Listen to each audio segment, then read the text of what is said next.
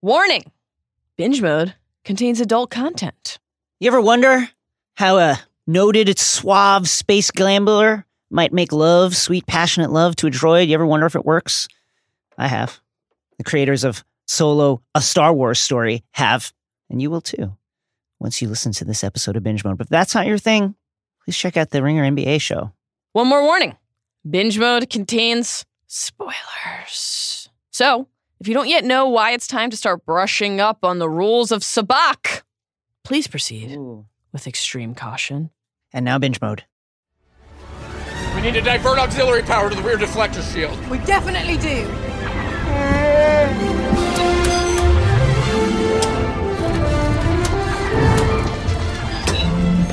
Since when do you know how to fly? 190 years old? You look great. Chewie, get in. I'll help Lando.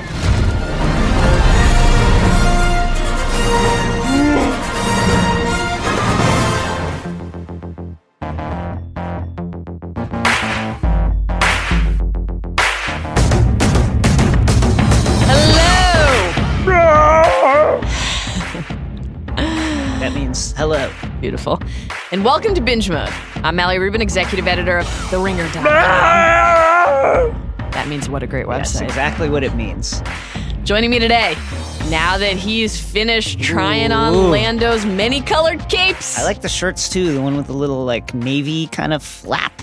It's Ringer staff writer, your very well-dressed maester, Jason Concepcion. Mal, welcome back to Binge Mode Weekly. We're off our every Thursday schedule at the moment as we prepare to launch Binge Mode Harry Potter on June 11th when it's hot, but not the hottest. And we're still popping up when we can to dive into, the various topics that are obsessing us at whatever moment. You can find both Weekly and the eventual Harry Potter pod on the same feed. So stay subscribed on Apple Podcasts, Stitcher, Spotify, or wherever you get your podcasts.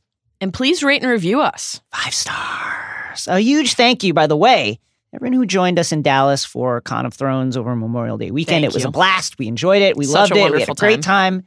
If you missed the action, you want a taste.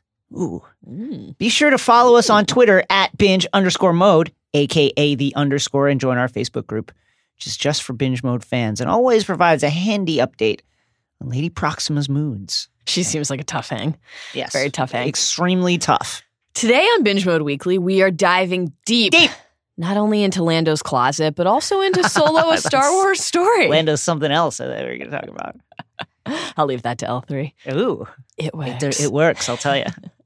Again, requisite spoiler warning for today's binge as always. We will be going deep on details from Solo and the wider Star Wars canon. Obviously, cannot talk about this movie independent of the rest of the films in the expanded universe. Yes. So punch it, Chewie, because it's time, at long last, to make the Kessel Run. Jason? Yeah. What should we drink to? Let's drink 2 and see where it goes. Oh. Let's also offer up a relatively brief refresher on what actually happened in Solo. Because you've heard a lot of rhetoric.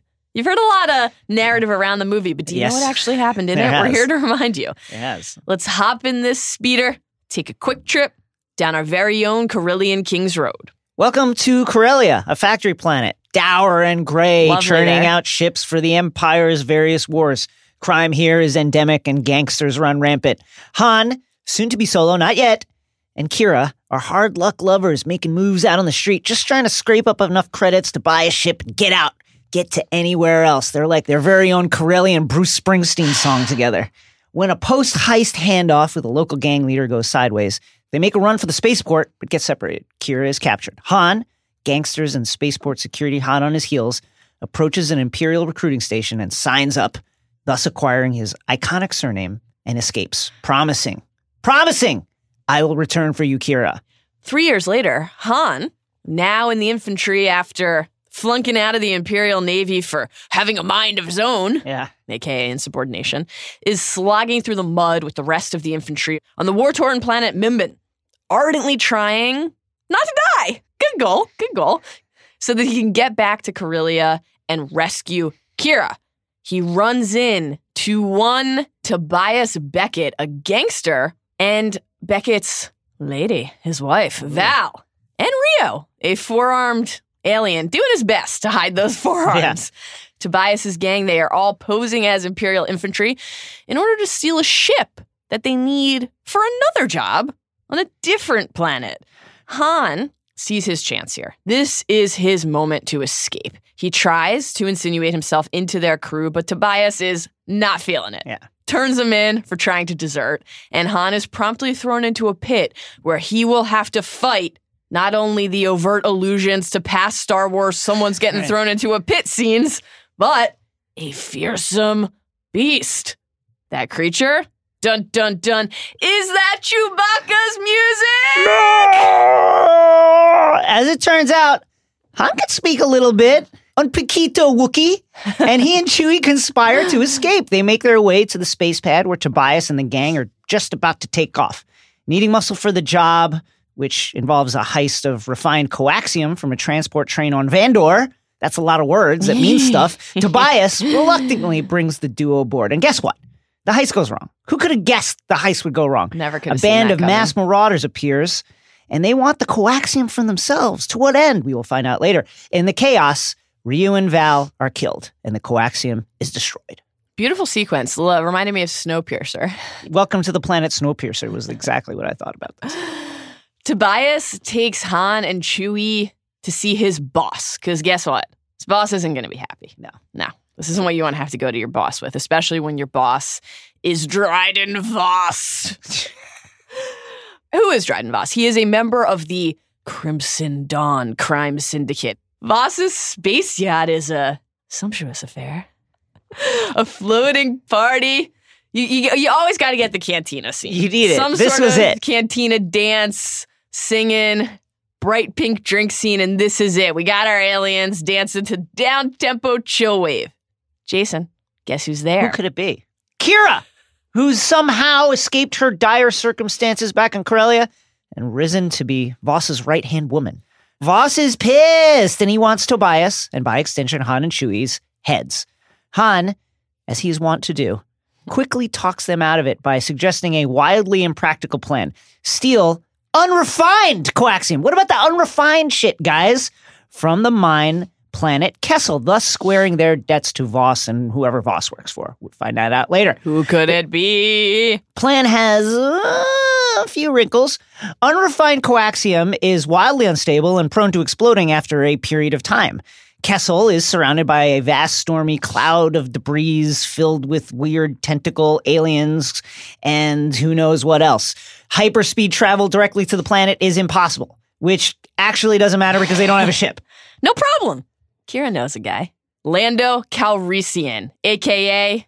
your boy, Donald Glover. Suave gambler, man of many capes. Also, crucially, the captain of the Millennium Falcon. Han attempts to win the ship in a game of sabacc, but loses because Lando is a filthy fucking cheater. Yeah. Cheater. No matter. They get Lando to agree to join up so they can all use the Falcon together. What's the cost? Just a mere 25% stake in the profits. They'll get that down a little bit after Lando fucks up. Yeah. Lando brings his co-pilot L3, a droid revolutionary constantly agitating, very effectively and compellingly, for equal rights. Off to Kessel, using the classic Han and Chewie pretend to be prisoners trick that is, by this time in our actual reality, a Star Wars staple, the gang infiltrates the mine. L3 instigates a droid slave rebellion, and things promptly get extremely messy. Han and Chewie get the unrefined fuel to the Falcon, manage to take off, but not before L3's body is damaged beyond repair. Lando looks very sad in his cape. Now, all they have to do is escape. No big deal. Just through a treacherous space miasma around the planet, and they need to find a way to head for the nearest refinery before the coaxium goes boom. Not a lot of time and a lot of treacherous space to get through. What to do? Well, L3's not done. Yeah, she's not done. They download L3's brain, which contains extremely detailed navigational maps, into the Millennium Falcon. She's part of the ship now. She's part of the ship now. She's part of the retcon now. Yeah, she's been retconned. They plot a course with L3's assistance through the space cloud and light speed over to Savareen. to process the coaxium. Who's there but the Marauders? Their leader, Enfys. Give me one of those action figures immediately. It's really cool. Looks a lot like a Destiny character, by the way. The video game Destiny. Their leader, Enfys, explains that, oh, hold on, we're not criminals.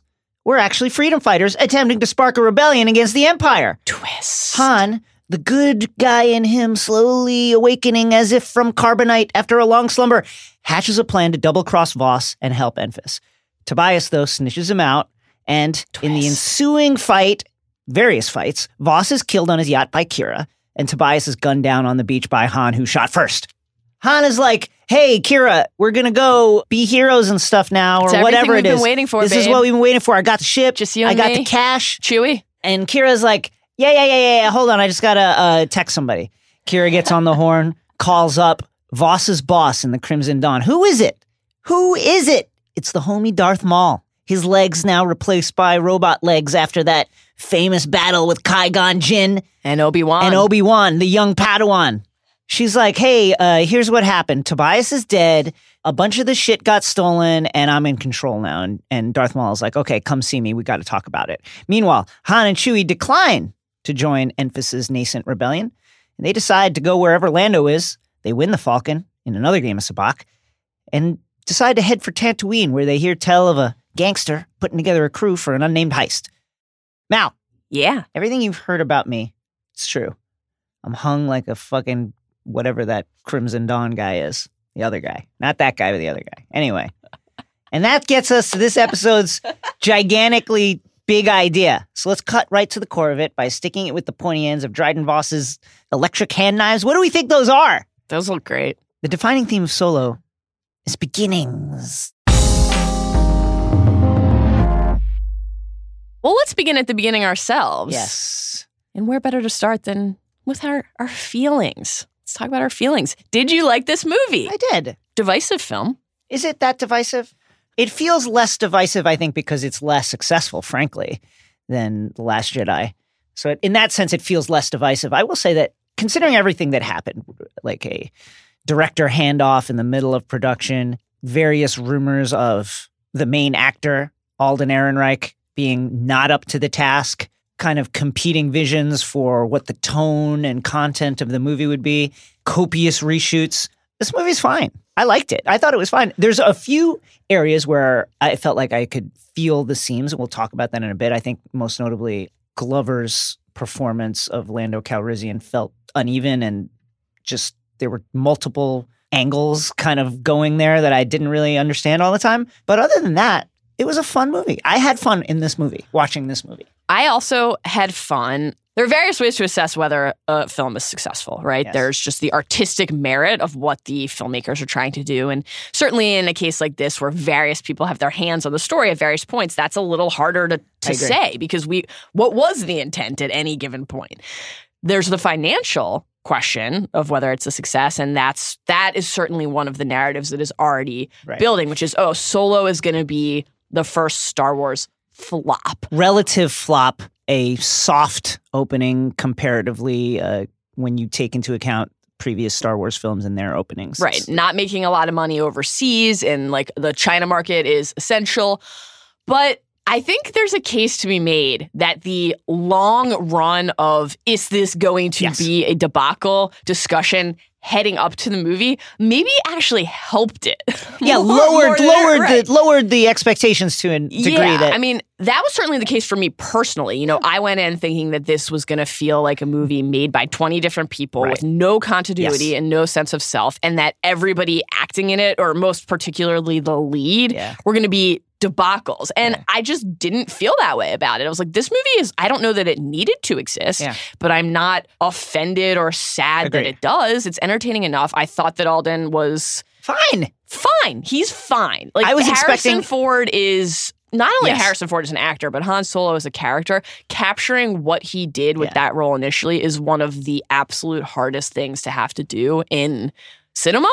And he was a little more charming than I thought he'd be, which I don't know, again, just compared to the expectations that I had allowed myself to form based on all of these reports over all of these months, I was like, this is a little bit better than I thought it was going to be, not worse than I thought it was going to be. I agree completely. There was one rumor I read where it was like Alden's performance was uncomfortably close to Ace Ventura. There was really no signs of that. He was fine. Now, listen, I think he's partially hamstrung by the fact that Harrison Ford is like in the top 3 most charming and good-looking actors in film history. Literally the box office king. Like his films have made more money than anybody else.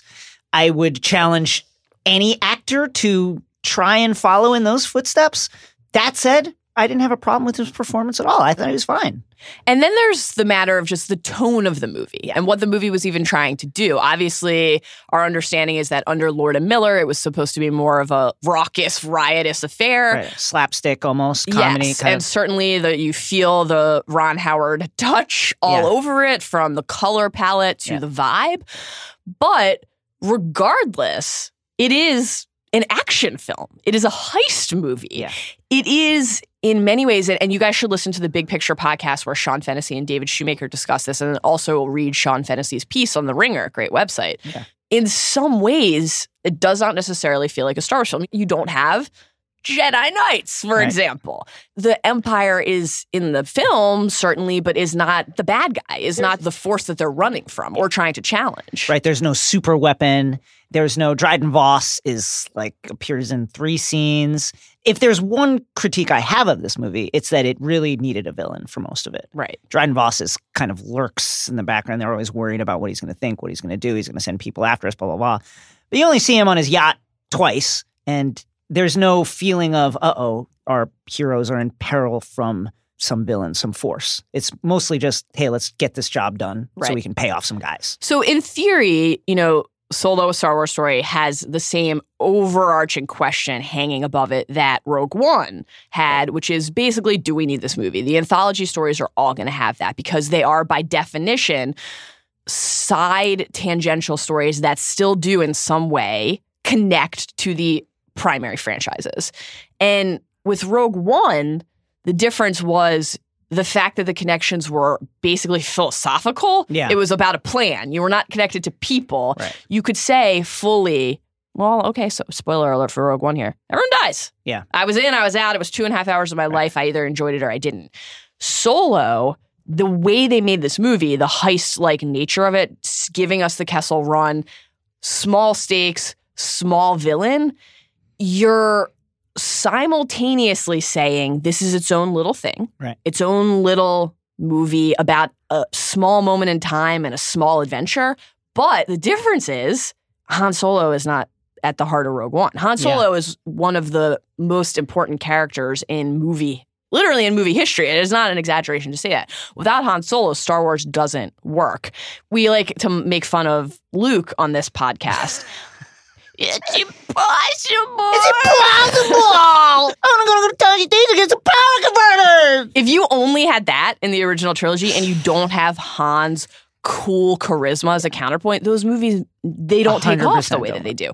And so you're asking people to simultaneously buy into this thing being an isolated mini adventure and to saying, we know you care about this character so much, we're going to show you how he began. That's a really delicate balance to try to strike. You're trying to have it both ways, and that did not work for everybody. I mean, that's the philosophical weakness, too, when you decide to do a prequel movie. The fact of the matter is, we know to a large degree how this story will end. Yes, we don't know the details, but we know who lives and dies for sure because Han, Lando, Chewie, these are characters that we know and see as the story moves forward. That's a great point. And to just make another contrast to another pre-existing piece of Star Wars, and it's hard to not constantly do that, given just not only the sheer volume we're looking at this point, both in terms of films that exist at this point and films we know are going to exist soon, but also in terms of the impact that these movies have had on the culture.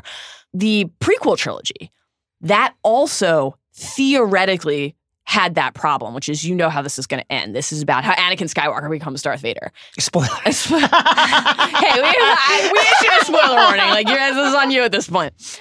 Amazing moment in Ringer Slack history where a staffer who shall remain nameless responded to a Slack about Anakin turning into Darth Vader by saying, Anakin becomes Darth Vader? Really just truly an elite moment in Ringer history. But while obviously plenty of people pan the prequels, and there are many, many flaws in those films, especially in the first one, watching how a villain is born is a more compelling proposition than saying, how does Han Solo, who's always kind of like a rogue, become a smuggler? Yeah. The stakes there are just not as high. So again, they're saying, we know that you care about this character. We want you to invest, but you know a lot of this already, and nothing that we tell you or show you is going to be that big. This movie is built around the Kessel Run, which is an iconic part of Han Solo lore. Yes. Now, that's either brilliant or idiotic. You're either saying we're going to show you finally this thing that has lived in your mind as legend for decades, but also this has been in your mind for decades. So it was, I think, compelling or not compelling to various degrees to various people. But at the end of the day, that was what it was about, and that was the point. We finally learned a lot about Han, including how he got his name. So Han escapes to a spaceport. The gangsters are chasing him. He walks up to a recruiting station. He sees this is actually one of my favorite bits from the movie. Was you don't get a real idea about consumer culture in Star Wars. You know what I mean? Or there's no advertising. There's very little advertising in the world of Star Wars. So that moment when Han walks up to a Imperial recruiting station, and there's like above it, there's like a billboard playing. It's like, join the Empire, see the world. I was like, oh, that's cool. That's not a thing you see. Anyway, so Han walks up. He's trying to escape. He says to the recruiter, yeah, I want to join up. I'd like to join the Navy because I want to fly. And he says, okay, name? Han. Who are your people? The guy says, I don't have people. I'm alone. One thing Star Wars needed more of was stories about orphan boys. Han Solo. And by the way, this scene, if you don't see this coming, like 5 minutes before he even walks up to the recruiting station, it's like, I don't even know. They should have been like, when the recruiter is like, I see, you're alone. So let's see. Synonyms for alone.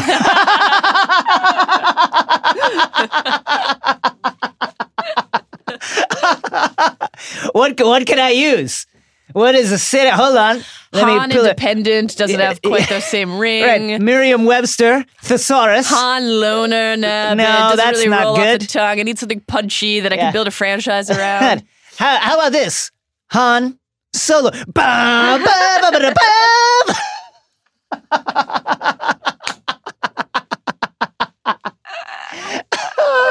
Also, like, can we just briefly talk about the fact that the dude who's like checking you in has the power to name people? I know, just whatever. But it just goes to show you the kind of like oversight control in the Empire is a lot of bureaucracy, but not a lot of actual checks and balances. And then we get to see the meeting. Finally. The ultimate bromance. Han and Chewie together at last. What a meet cute. Really great meet cute. I must admit now, when he's grabbed by the infantry troops who are going to throw him into his little underground prison, they throw him down there and like, okay, you're going to fight this beast. Right. And he goes, there's a beast? Right. Because Han Solo is not only did he flunk out of the Navy. Right. For mouthing off. And one note about this, and again, I like the movie. I think the people who are being highly critical of it watched it in a different way than I did, and that's fine. But one thing that I agree with is that it's a little weird to make an origin story about Han Solo and not actually show us like him learning to fly. Yeah. Like where did he literally like where did he learn it? Prodigy pilot? Yeah. That was very strange. But so he flunks out and then he's just going to desert. He's a deserter. Yeah. We're learning a lot here about our guy and the kind of moral fiber. He's not into war. Who knows how many people, by the way, he's killed in the Mimban campaign? Innocent aliens. A lot of mud. Didn't look great. Very World War I-ish. A lot of mud. I wanted him to take a medal off of some dead soldier and give it to Chewie and say, you're not going to get one of these later on. Much later, when you deserve a medal, you will not get one, but here. So anyway, like he's tasked with fighting this beast. The beast turns out to be Chewbacca. Hungry. Hasn't eaten a man in a few days. And hadn't feed him. And there's like a kind of crumpled uniform of some other deserter down there. It's very, very disturbing. You would imagine that the entire very muddy cave is just laden with Chewbacca's feces. And Han is getting his ass kicked. Absolutely kicked. As you would expect. And then all of a sudden it's like, and Chewbacca's like, whoa, whoa, whoa, whoa, whoa. You speaking the slang, my guy? Instant bond right there. Instant bond. They escape. And now we know why Chewie is forever indebted to Han Solo. And although, to be fair, I don't know that you would really be indebted to a guy. It's kind of like they both did it. You know what I mean? Like, yes, Chewie is like, has a blood oath now. He will follow Han to the death. And he did. Spoiler. But it's not like Han's getting out unless Chewie breaks the pillar. Right. Though Chewie's been in there with the pillar and never noticed that it was... I mean, he's half a dog. It's structural integrity. I don't know. I feel like Milton would have spotted it right away. But there are a couple really cute Han Chewie moments that we get when Han says, "What's your name anyway?" And Chewie says...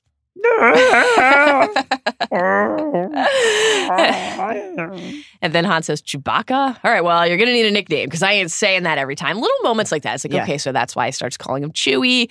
The film was simultaneously heavy-handed and effective at giving You're going to need a nickname because that's what people do. When someone has a longer name, they shorten it. It's a natural thing that everybody does. Literally everybody in the world. Nicholas? I'm not calling you Nicholas. Mallory? Who has the time? Who has the extra 1.5 seconds to go the Lurie? I call Milton Milt. Yeah. Can't even say Milton. There is a very touching moment later in the film when, there are a couple moments where you're not sure, will Chewie leave? Because he has a stated mission. What do we see at the near the end of the prequel films? Well, we know what happened at Chewie's home planet, what happened to the rest of the Wookiees. Sad. He wants to find his people. And there's this moment when Han and Chewie and Tobias are just having a chat and where will they go? What will they do? And Chewie says something, declares his intent. And Han says, I don't know if he said tribe or family. And Beckett says, what's the difference? That was quite affecting, actually. That was like a lovely little moment. This is an interesting point. That storyline is almost more compelling than the one we got. Like, we're going to, spoiler, name L3 our winner of this episode, right? Chewie searching for his enslaved tribe and L3 engaging in a quixotic mission to free droids across the galaxy. I want to know more. But here's the thing. Yeah. You still might get all that. I hope so. Because they're not going to stop making these movies.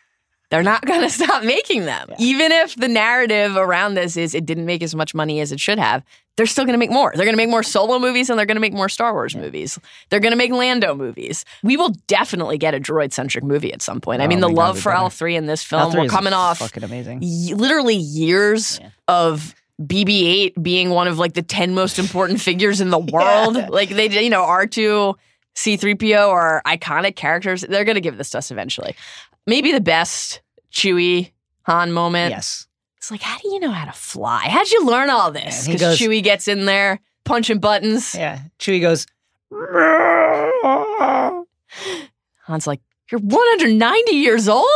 You look great. That's one of the moments, that line delivery, you look great. Yeah. Where I think you're like, oh, maybe if they had just given Lord and Miller more time or if they had been more focused, who knows what reports you can believe about what actually happened there and led Kathleen Kennedy to make the switch. But there's something in his comic delivery there that is appealing. It's a great point because when we think of Han Solo, and indeed Harrison Ford, which I often do. What is the first descriptor that comes to mind? Handsome. Sure. Also, what else? Naked. Okay, yeah, that's legit. I am being as real can be. Charming. Yeah, cool. I would sum that all up and say Han Solo is cool. Cool is extremely hard to pull off if you are not inherently cool. Right. Now, we're talking about a younger Han Solo. I can understand where Lord and Miller are coming from. This is the younger guy. He's not cool yet. He hasn't had those experiences yet. He's still like, wow, aw shucks, look at this world. And yes, he's a wiseacre and he is a shit talker and he can talk himself out of situations, but he's not Mr. Heartthrob yet. So you can understand where they're coming from. But at the same time, that is a tough thing to do when the essence of a character is, wow, what a cool motherfucker this guy is.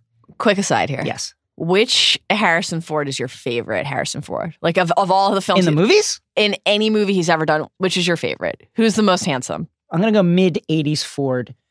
Frantic, which was directed by the alleged rapist Roman Polanski. Heavy underlining of alleged. The man is now in his 4th decade of fleeing overseas to not stand trial for said case, in which Harrison Ford plays a doctor whose wife is kidnapped in France.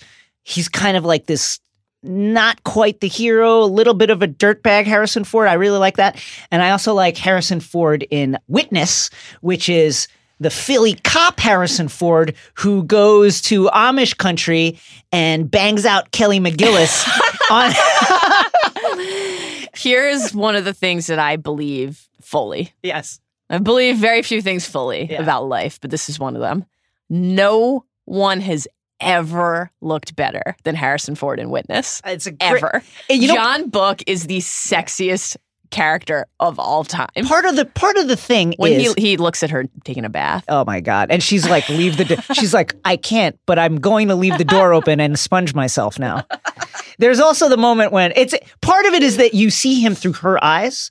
You know what I mean? So it's like you see him, Kelly McGillis is fucking like putting up barns and like churning butter and shit. And, like her husband like has a page boy haircut, and then in walks Harrison Ford, and she's like, literally, I did not know they made men like this. Can we do a Witness Bond at some point? It's a great movie. I love it. Truly incredible. Yeah. Speaking of sexy men, let's talk about Han and Lando, another meet cute here, and maybe an even more important union than Han and Chewie. Han and the Millennium Falcon. Couple important beginnings here. Absolutely iconic. So Han, they need a ship, right? Luckily, Kira's like, I know a guy. And she describes him as like, he's charming. He knows women, he knows men, he knows droids, he knows everything. He wears 50 capes. I think the capes are actually explicitly mentioned. So they go, and Han, of course, we know from the lore, famously won the Millennium Falcon in a game of sabacc from Lando Calrissian. And fair and square. Fair and square. And we get the initial card game, which I think, quite smartly, is not the actual card game in which he wins the Falcon. But we learned something about Lando, which is he's suave as shit and he cheats. Big time. He's got a little like card rig on his right arm to feed him the swing card. The necessary card. In what is, in essence, a poker scene. Right. Who knows what the rules of sabacc are? No one, because they did not attempt to explain that at all. There's also like the currency from like 6 different alien worlds on the table. It's like... And that part I actually thought was really interesting. It's like, how do we even gamble with people from 6 different like worlds? I like that too. And that's why it's like, oh, well, let's throw a ship in here. You throw your ship, your fake ship that you've been bullshitting me about, and I'll throw in my ship. There's the famous way that Lando is introduced in Empire. It seems as if he and Han hate each other. There's that moment they kind of like glower at each other. And they play that back at us at the final card game where Han will eventually win the Millennium Falcon. He walks up to Lando. They're like about to go at it. And then he sees the little card trick sleeve, grabs it. It's like, oh, I missed you, my guy. Let's play cards again. Now knowing that he has that final card, he has taken away Lando's advantage and he can win straight up. Also, of all the many Easter eggs and allusions to other things from the wider Star Wars verse, I think one of my favorites might have been the moment in this film where Lando says, I hate you, and Han says, I know, which is obviously the flip side of the iconic Leia Han, I love you, I know scene. I really enjoyed that. And then, of course, we learn a bit, but not enough, about Han's piloting career. And what we learn more of is how he got into this life of smuggling. He got kicked out of the academy for having a mind of my own. Yeah. That's the inverse of the "you look great" line, where you're like, oh, maybe this guy can't act. Yeah. And of course, we get the Kessel Run, this moment, this act, this achievement that is at the center of the self-mythologizing as much as anything else. And they nod at that in a pretty effective way when he says, I just did the Kessel Run in 12 parsecs. And Chewbacca makes a little edit there, a little bit of doubt and maybe a correction on the time mark. And then Han says, not if you're round down, buddy. I love it. That was phenomenal. And the moment in the film that is actually really at the heart of us understanding how Han became who he is, even more so than us seeing where he grew up, learning more about his childhood. There's a bit in the movie about how his father, why is he drawn to the Falcon so much? Part of it is that his father was working on ships like that. His father wanted to be a pilot, we learn. So we get all of this background about his childhood, obviously his relationship with Kira, the fact that they are separated when they're trying to escape, and his desire to get back to her. He thinks to rescue her. Of course, he has no idea that it's been 3 years. Moved on. Yeah. Boy, has she moved on.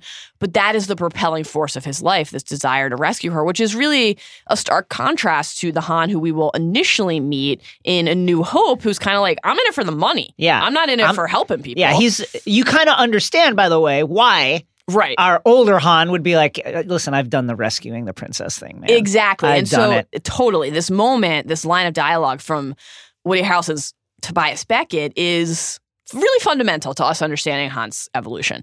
Assume everyone will betray you and you will never be disappointed. The plot that plays out in this movie, Kira's ultimate decision, certainly Tobias's betrayal, that all falls into line with that logic. And you can see how those things happening so closely to Han hearing that would lead to this becoming sort of internalized wisdom for him that then goes on to define the rest of his life and his future actions. So he gets his iconic blaster. I forget what the name of that, but there's an actual title for the blaster. But Han's iconic weapon is given to him by Tobias.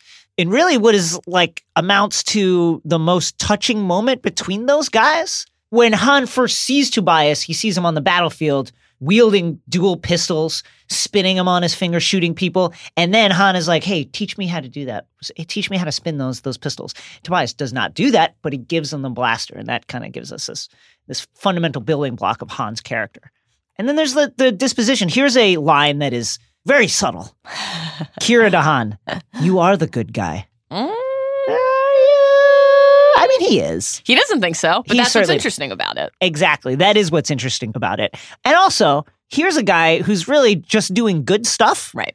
We so often who's like, I'm not the good guy. Right. We so often talk about how one of the defining characteristics of a good villain is that the villain does not realize he's the villain. Thinks he's the hero. Yeah. And or Han, he or she thinks Han is kind of the inverse of that in a way that works well and is pretty compelling. He is the good guy. He is acting heroically, but he can't identify as a hero. It's contrary to how he sees himself and how he sees the world. And part of it is that he's not a guy who really believes that heroes even exist. And why would he? Look at his life. Look at how he grew up. Yeah. The other beginning that we get in this movie, well, can we call it a beginning? A little bit of the beginnings of the rebellion here. Certainly the nascent rebellion, the just stirrings of the rebellion. Right. The way that the prequels end, there are, of course, plenty of seeds planted about how the full rebellion will eventually rise. Obviously, Luke and Leia are born at the end of those movies. We know that Yoda escapes. Various other crucial threads of the eventual rebellion are already in existence. So we're not saying that this is the first time in the Star Wars timeline that anything that will matter in the rebellion comes into existence. But it is an overt moment where a character, Enfys Nest, says, hey, you think we're the bad guys, but we aren't. Give us that coaxium. Yeah. Don't make this deal. Give it to us. We can do good. We can use that fuel. That doesn't have to just be literal fuel, right? It can be, but it can also be metaphorical fuel. It can be the fuel that lights the rebellion. This idea is very reminiscent of something from the end of Last Jedi, that idea about the spark that lights the rebellion. Broom Boy. Broom Boy's everywhere. Before there was Broom Boy, there was a figure clearly modeled off a Destiny character, as Jason said. And then, just quickly here, is this the beginning of a real divide among Star Wars fans? Because this is not the first time that there's been divisive conversation or that a certain section of the fandom has said, I love Star Wars and I'm not happy with this movie. Obviously, that was a huge thing in the wake of Last Jedi. Yeah. That one, to be fair now, the furor surrounding Last Jedi, and now let's leave apart people who legitimately did not like the film for whatever reason. A lot of the criticism around that film felt motivated by larger political ideals and was not always authentically linked to the film in a real way. Totally. That's exactly what I was going to say. That was like charged and disingenuous colored largely by basically personal politics in a way that was honestly just really gross. Yes. Is Star Wars saturation a problem? Narrative has been in existence for a couple years, but this is the first moment where that question feels like it might actually have an answer. Well, I think here's the thing. They need to get the way they produce these films more seamless. It needs to be a better process. They can look to Marvel, another Disney property, and try and figure out, like, how do you guys do it? Marvel's made 19 films now, I want to say, and they don't have these problems. They have an existing IP with fervent fans, a lot of lore, a lot of boxes to check, and they don't have issues like this. Star Wars, for whatever reason, does. You can make the case that their characters are much more iconic, therefore much more harder shoes to fill, but they do. And I think if you take out some of the production drama, maybe that narrative isn't around this film as much. Right. It's just impossible to say. I would rather make that case for a film that doesn't have the wild backstory. And then if one of the Benioff and Weiss Star Wars films or whatever kind of comes out soft, we can talk about that. This, I don't know if I'm ready to make that statement about this film. I feel similarly. I agree. And I just also think that it is not reasonable to say every Star Wars film must cross $1 billion to be considered a success. That is an unreasonable standard. Now, the flip side of that, to play devil's advocate, is people really care about Han Solo. Yes. If they didn't care enough to invest in this movie, both financially and emotionally, are they really going to care about a Boba Fett movie? Maybe. Boba Fett, mystified by the Boba Fett cult. The guy's in Empire for 45 seconds. But you know what? At the end of the day, how bad is it to have more Star Wars? I agree. The other thing is, and not to go back to Marvel, but, when Marvel does Ant-Man and the forthcoming Ant-Man and the Wasp, there's no expectation among the people who run the MCU that will do Infinity Wars dollars, right? So this is still a learning process, I think, for the Star Wars production. Jason? Yes. So you expect me to believe that you walked away with nothing? Well, I ran away with my life. I think that's something. To me, that's a lot. Particularly, I guess, since that life wasn't always supposed to look the way that it currently does. And we'd like to learn more about that. So, Maester, please assemble the conclave and head to the Citadel down on Savareen to teach us everything we need to know about the origins of Han Solo.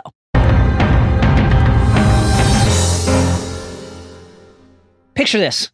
Large green-skinned alien from Eurillion, I think that's how it's pronounced, walks into a bar. My guy is covered in slime, has no nose, and large gills. How does this creature breathe? The Tatooine air, you ask? I don't know. Maybe he's got one of those breathers. Okay, how about this? How about a human, pirate-type character, perhaps with a beard, who's raised by Wookiees? We could cast, I don't know, Christopher Walken and base the character off of Don't Laugh, Francis Ford Coppola. Proto-nerd George Lucas was apparently impressed by Coppola's swagger and charm when the director managed to convince Warner Brothers to pony up the cash for Apocalypse Now. So that is apparently true, that George Lucas wanted to base some of Han off Francis Ford Coppola. Or perhaps we cast young Robert Englund, a.k.a. Freddy Krueger, as Han Solo. Or Nick Nolte, Al Pacino, James Caan, Chevy Chase, Kurt Russell. All these actors and more read for, were approached to play, or were otherwise linked with the iconic role of Han Solo. So how did Harrison Ford end up with the part? Ford was, by this time, a part-time actor who had booked small roles on television and the silver screen, but who was making a large part of his income from carpentry. The carpentry trade, timeless. Ford had a small but memorable part in 1973's American Graffiti, directed by George Lucas. The coming-of-age tale was a hit and put Lucas on the map, but it didn't really put Ford on the map. But luckily for Ford, he had that carpentry gig to fall back on. Fast forward 3 years later, 1976, Lucas is casting his next film, little ditty called Star Wars. Little weird kind of Flash Gordon-esque space opera. Because that story would stand or fall on the chemistry of its main characters, Luke Skywalker, Princess Leia, Han Solo, Lucas wanted to see his prospective actors interact, to banter, to bust each other's balls. Ford, in an interview with Rolling Stone in 2015, explained what happened next. Ford had apparently been hired by Francis Ford Coppola to install a door at his office on the MGM lot. Ford says, I came in and I worked for a couple of days and I was working late, finishing up the last of it, when George Lucas came in with Richard Dreyfuss. I spent a few minutes chatting with them and that was it. This kind of little opening led to his audition, Ford continues. I read with more than 100 actors. The story that I know is that there were 2 threesomes and they had narrowed it down to 2, and I was in one of them. I had no idea that was a potential situation. They asked me if I wanted to do it, and I said, sure, why not? And the rest is Star Wars history. Excuse me, a Star Wars story. See what you did there? Yes. Mal. Yeah. Assume everyone will betray you, and you will never be disappointed. And so far, we have not been. You'll never betray me. Except for Isaac. I don't know, he's done something. Just the way he looks at us. So let's head to the Sept. I definitely heard him mentioning machetes earlier when talking about editing Harry Potter and the Sorcerer's Stone episode 4. So concerning. So let's head to the Sept in Voss's yacht to bathe in the light of the 7 by sharing 7 of the questions we want answered in a solo sequel If they're gonna run the risk of disappointing more fans by making a Solo sequel, that is, I will go first. Number 1, Darth Maul. The homie Darth Maul. Here's the thing about those like video conferencing things in Star Wars. It just so happens, like it's good luck that the person on the other line is always sitting in the throne. It just happens to always be there. It's kind of like why people never look for parking in movies or television. There's just always a parking space. Darth Maul, when Kira calls, just sitting there doing whatever it is that Sith Lords do. Anyway, Darth Maul, what has my guy been up to since got his legs amputated by Qui-Gon Jinn and Obi-Wan Kenobi? What is he doing? I guess What has he been up to? Starting galactic organized crime syndicates? Yeah, apparently. Why? There's a piece on The Ringer by Miles Surrey. If you're looking for, if you had a reaction to this that fell somewhere between, wait, are these characters all like 100 instead of 18? Yeah. And Ringer Star Wars Slack, by the way, did have a reaction to this reveal. I just thought this guy was dead, which is obviously what most of the people who were watching it thought. Check out this article from Miles, which has some really useful information about how Darth Maul reappeared in the expanded universe and how this is actually canon. I love it. That he comes back, that he did not die when Obi-Wan severed him in half. Turns out the cut was in a non-mortally wounding part of the body. Every now and then, you just alluded to this, to Slack, and every now and then we like to take listeners, we like to bring them beyond the veil, right? Let's bring them in. Give them a peek of what happens here at this online media outlet. Is that as referred to by numerous other places as a online media outlet. What a great online media outlet. Great online media outlet. And we were at Con of Thrones over the weekend, but we're, keeping an eye on Slack. Obviously, we're responsible employees. And when you see suddenly like 100+ Slacks in a channel in a very short span of time, you know that shit has gone down. And shit went down in the Ringer Star Wars Slack when an unnamed employee popped into Star Wars Slack on Friday morning. Let's be generous and we'll call it like 18 hours after the movie had debuted. As multiple staffers pointed out immediately, less than 24 hours after certainly the movie less than 24, perhaps longer than 14 hours. Right. And certainly many of those hours were a work day when people could not necessarily be seeing a movie. And he came in hard with the Darth Maul with robot legs, yo. And the reaction in the Slack was swift and fierce, terrible to behold. It was incredible. There were memes. We'll just leave it at that. Number 2. Yeah. Enfys Nest and the Cloud Riders. So this marauding group, these space pirates, actually have roots in Star Wars comic books, which was interesting to learn a bit more about. I did not know that. I'm sure many people did. And the movie at the end positions them as rebels. They're never fully painted as these really violent outlaws that they are in the comics, apparently, though they are obviously initially, definitely Val's dead because of them. So they're not just purely great either. Right. They definitely stole that coaxium. It's just a while before we know what for. If there are more Solo movies, I want to learn more about this group of people. I want to learn more about how many similarities there will be between the marauding group in the film franchise and the Cloud Riders of the comics. I'm eager to learn more about Enfys Nest because this is a kid. Yes, this is like a 17-year-old child leading a rebellion. That is exciting. And then also there was an allusion to when my mother wore the mask, right? What's that all about? I want to learn more about that relationship and what her mother was like. Yes. At the head of this marauding gang. Also, anytime anyone says marauders, I think of Harry Potter, always. Number 3, how does L3's consciousness affect the Falcon? Is that why the Falcon is such a badass ship? We really don't know. However, in Empire, there's a scene in Empire where C-3PO interfaces with the Falcon and says the following line, "Sir, I don't know where your ship learned to communicate, but it has the most peculiar dialect," which I guess that's L3. That being said, L3 speaks with a English accent, like you, C-3PO. So what the fuck are you talking about? Love L3. Yeah, I love it. L3 is really, really, really incredible. There needs to be an L3 spinoff. Why do they have to kill L3? L3 needs to go on. This is incredible. Maybe future movies will show us how L3 does go on inside of the Falcon. Just has every line is a hot bar in this. Number 4, Jabba the Hutt. when we meet Han in the original trilogy, he is in trouble with Jabba, pissed off the boss, can't do that. And in Solo, Tobias tells Han about this notorious gangster on Tatooine and a big score that's got their names on it. And Han wants money. We were saying earlier that in A New Hope, he's like, I'm here for the money. I want to get paid. I'm not here to help people. And that in this movie, it's different. Well, sort of. I mean, he wants money this whole movie, too, because he wants to buy a ship to help people. So a little bit of a hybrid there. But presumably, if they make another film here, it will largely be about Han coming into Jabba's employ and maybe would even show us the job where things went so horribly south and Han ended up with a bounty on his head. Though if it's a trilogy, maybe they would save that for the third film because that has to come right before A New Hope. Number 5, why did Chewie never get better at the Jark, a.k.a. Star Wars chess? I don't know if I'm pronouncing that right, but let's just go with it. My guy is 190.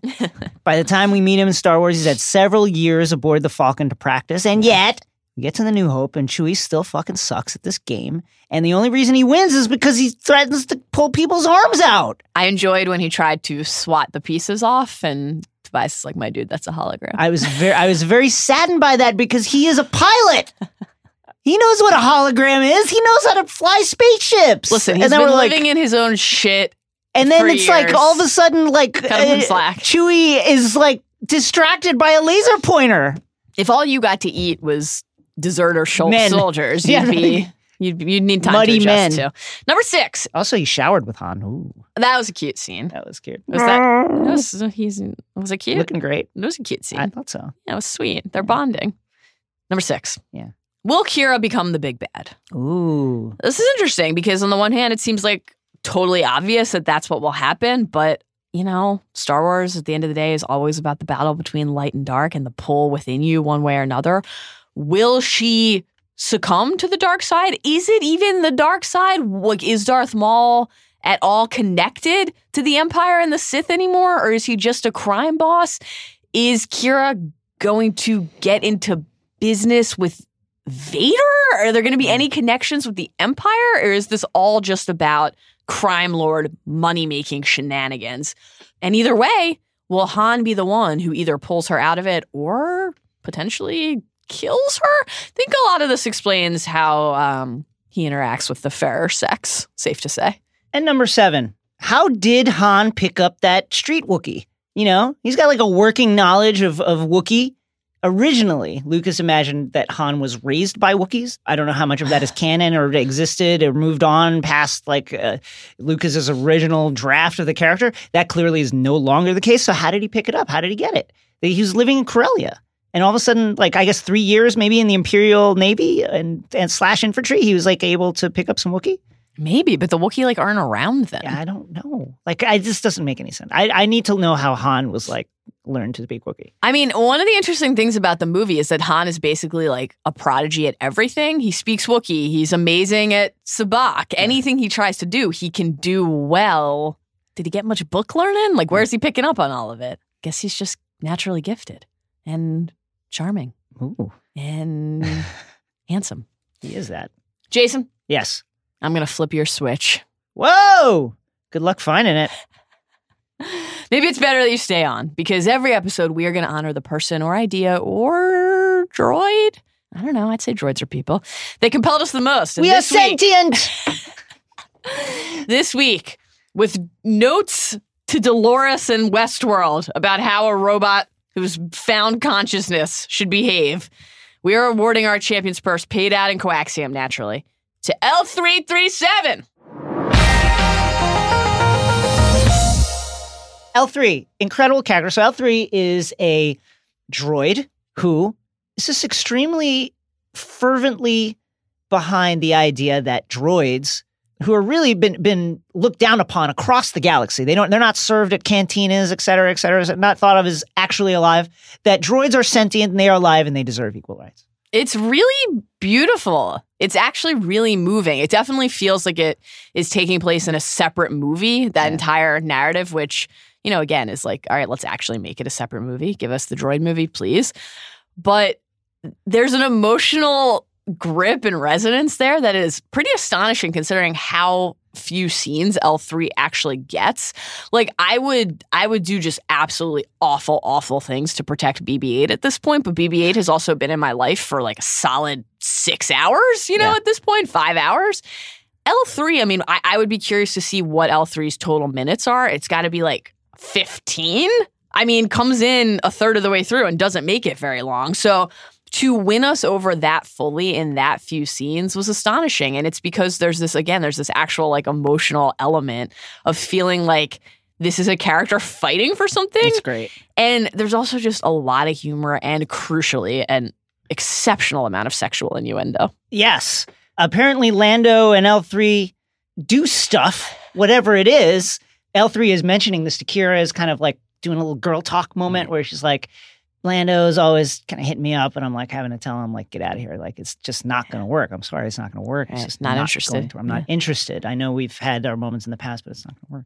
And Kira's like, how does that work, actually? And L3's like, oh, it works. It's reminded me, especially because Emilia Clarke is in the scene, it reminded me of the legendary scene between Danny and Missandei in season 7, where Missandei is, they're downloading on what happened between Missandei and Grey Worm, and Danny's like, what happened? How? What? Who? When? The tongue? The word? the who? The what? Are you sure? I'm sure. Oh, yeah. L3's introduction, our introduction to her, is they go to whatever the planet is where Lando is playing cards. And in this cantina/bar, there's droids fighting to the death. And L3 is outside the cage screaming, no, this is wrong. It's screaming at the droid who just won, is like, you don't need to do this. You're sentient. Also, I want to also shout out Lane Freefall, my tattoo artist who did my Harry Potter tattoo, who plays Nayli Freefa in Solo, a Star Wars story. Amazing. A multi-talented outlaw. She makes illegal modifications or repairs to starships and equipment. Also a skilled tattoo artist. Plays a tattoo artist in the film, and you can kind of see her in that scene. Need to get my Deathly Hallows tat. Let's go. Call her up. True Tattoo. Lane Freefall. There's also a very genuine feminine quality to L3 that I just found like very winning. The droids are mostly boys, right? They mostly play like boys. And the way from the physicality of how L3 was built, the high rising legs where the leg joints are, they really look like hips. Obviously, Phoebe Waller-Bridge did a tremendous job with this performance, wearing an actual L3 suit, like the L3 robot costume to play the role. So cool. Pays off. It's just incredible. I want to be a droid. Me too. Shouts to L3. We hope you get an entire movie. Wonderful. We're glad you're part of the Falcon now. Wonderful. All right, friends. On these mean streets, a young podcast fights for survival. Yes. But yearns to fly among the stars and the charts. Yes. We hope that you had as much fun as we did today and that you are as excited as we are for Binge Mode Harry Potter's launch on June 11th. Dun, dun, dun. That's so soon. Until then, remember, you told Chewie the podcasts are predictable. We're no exception.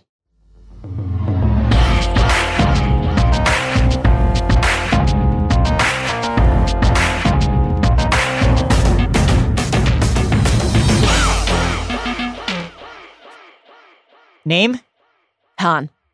Who are your people? I don't have them. I'm on my own. Let's see. Someone alone. It's a synonym for alone. Unaccompanied? Han unaccompanied? No, that doesn't roll off the tongue. I guess you could make a nickname out of it and call it Han Unk. No, that's not good. How about Han deserted? No, that's kind of more sinister. Han desolate? Nah, not that great. Han lonely? Han lone? I think I'm getting closer, but that's not it. Han single. I mean, that is actually factually correct, but I think Han unassisted? No? Work with me here.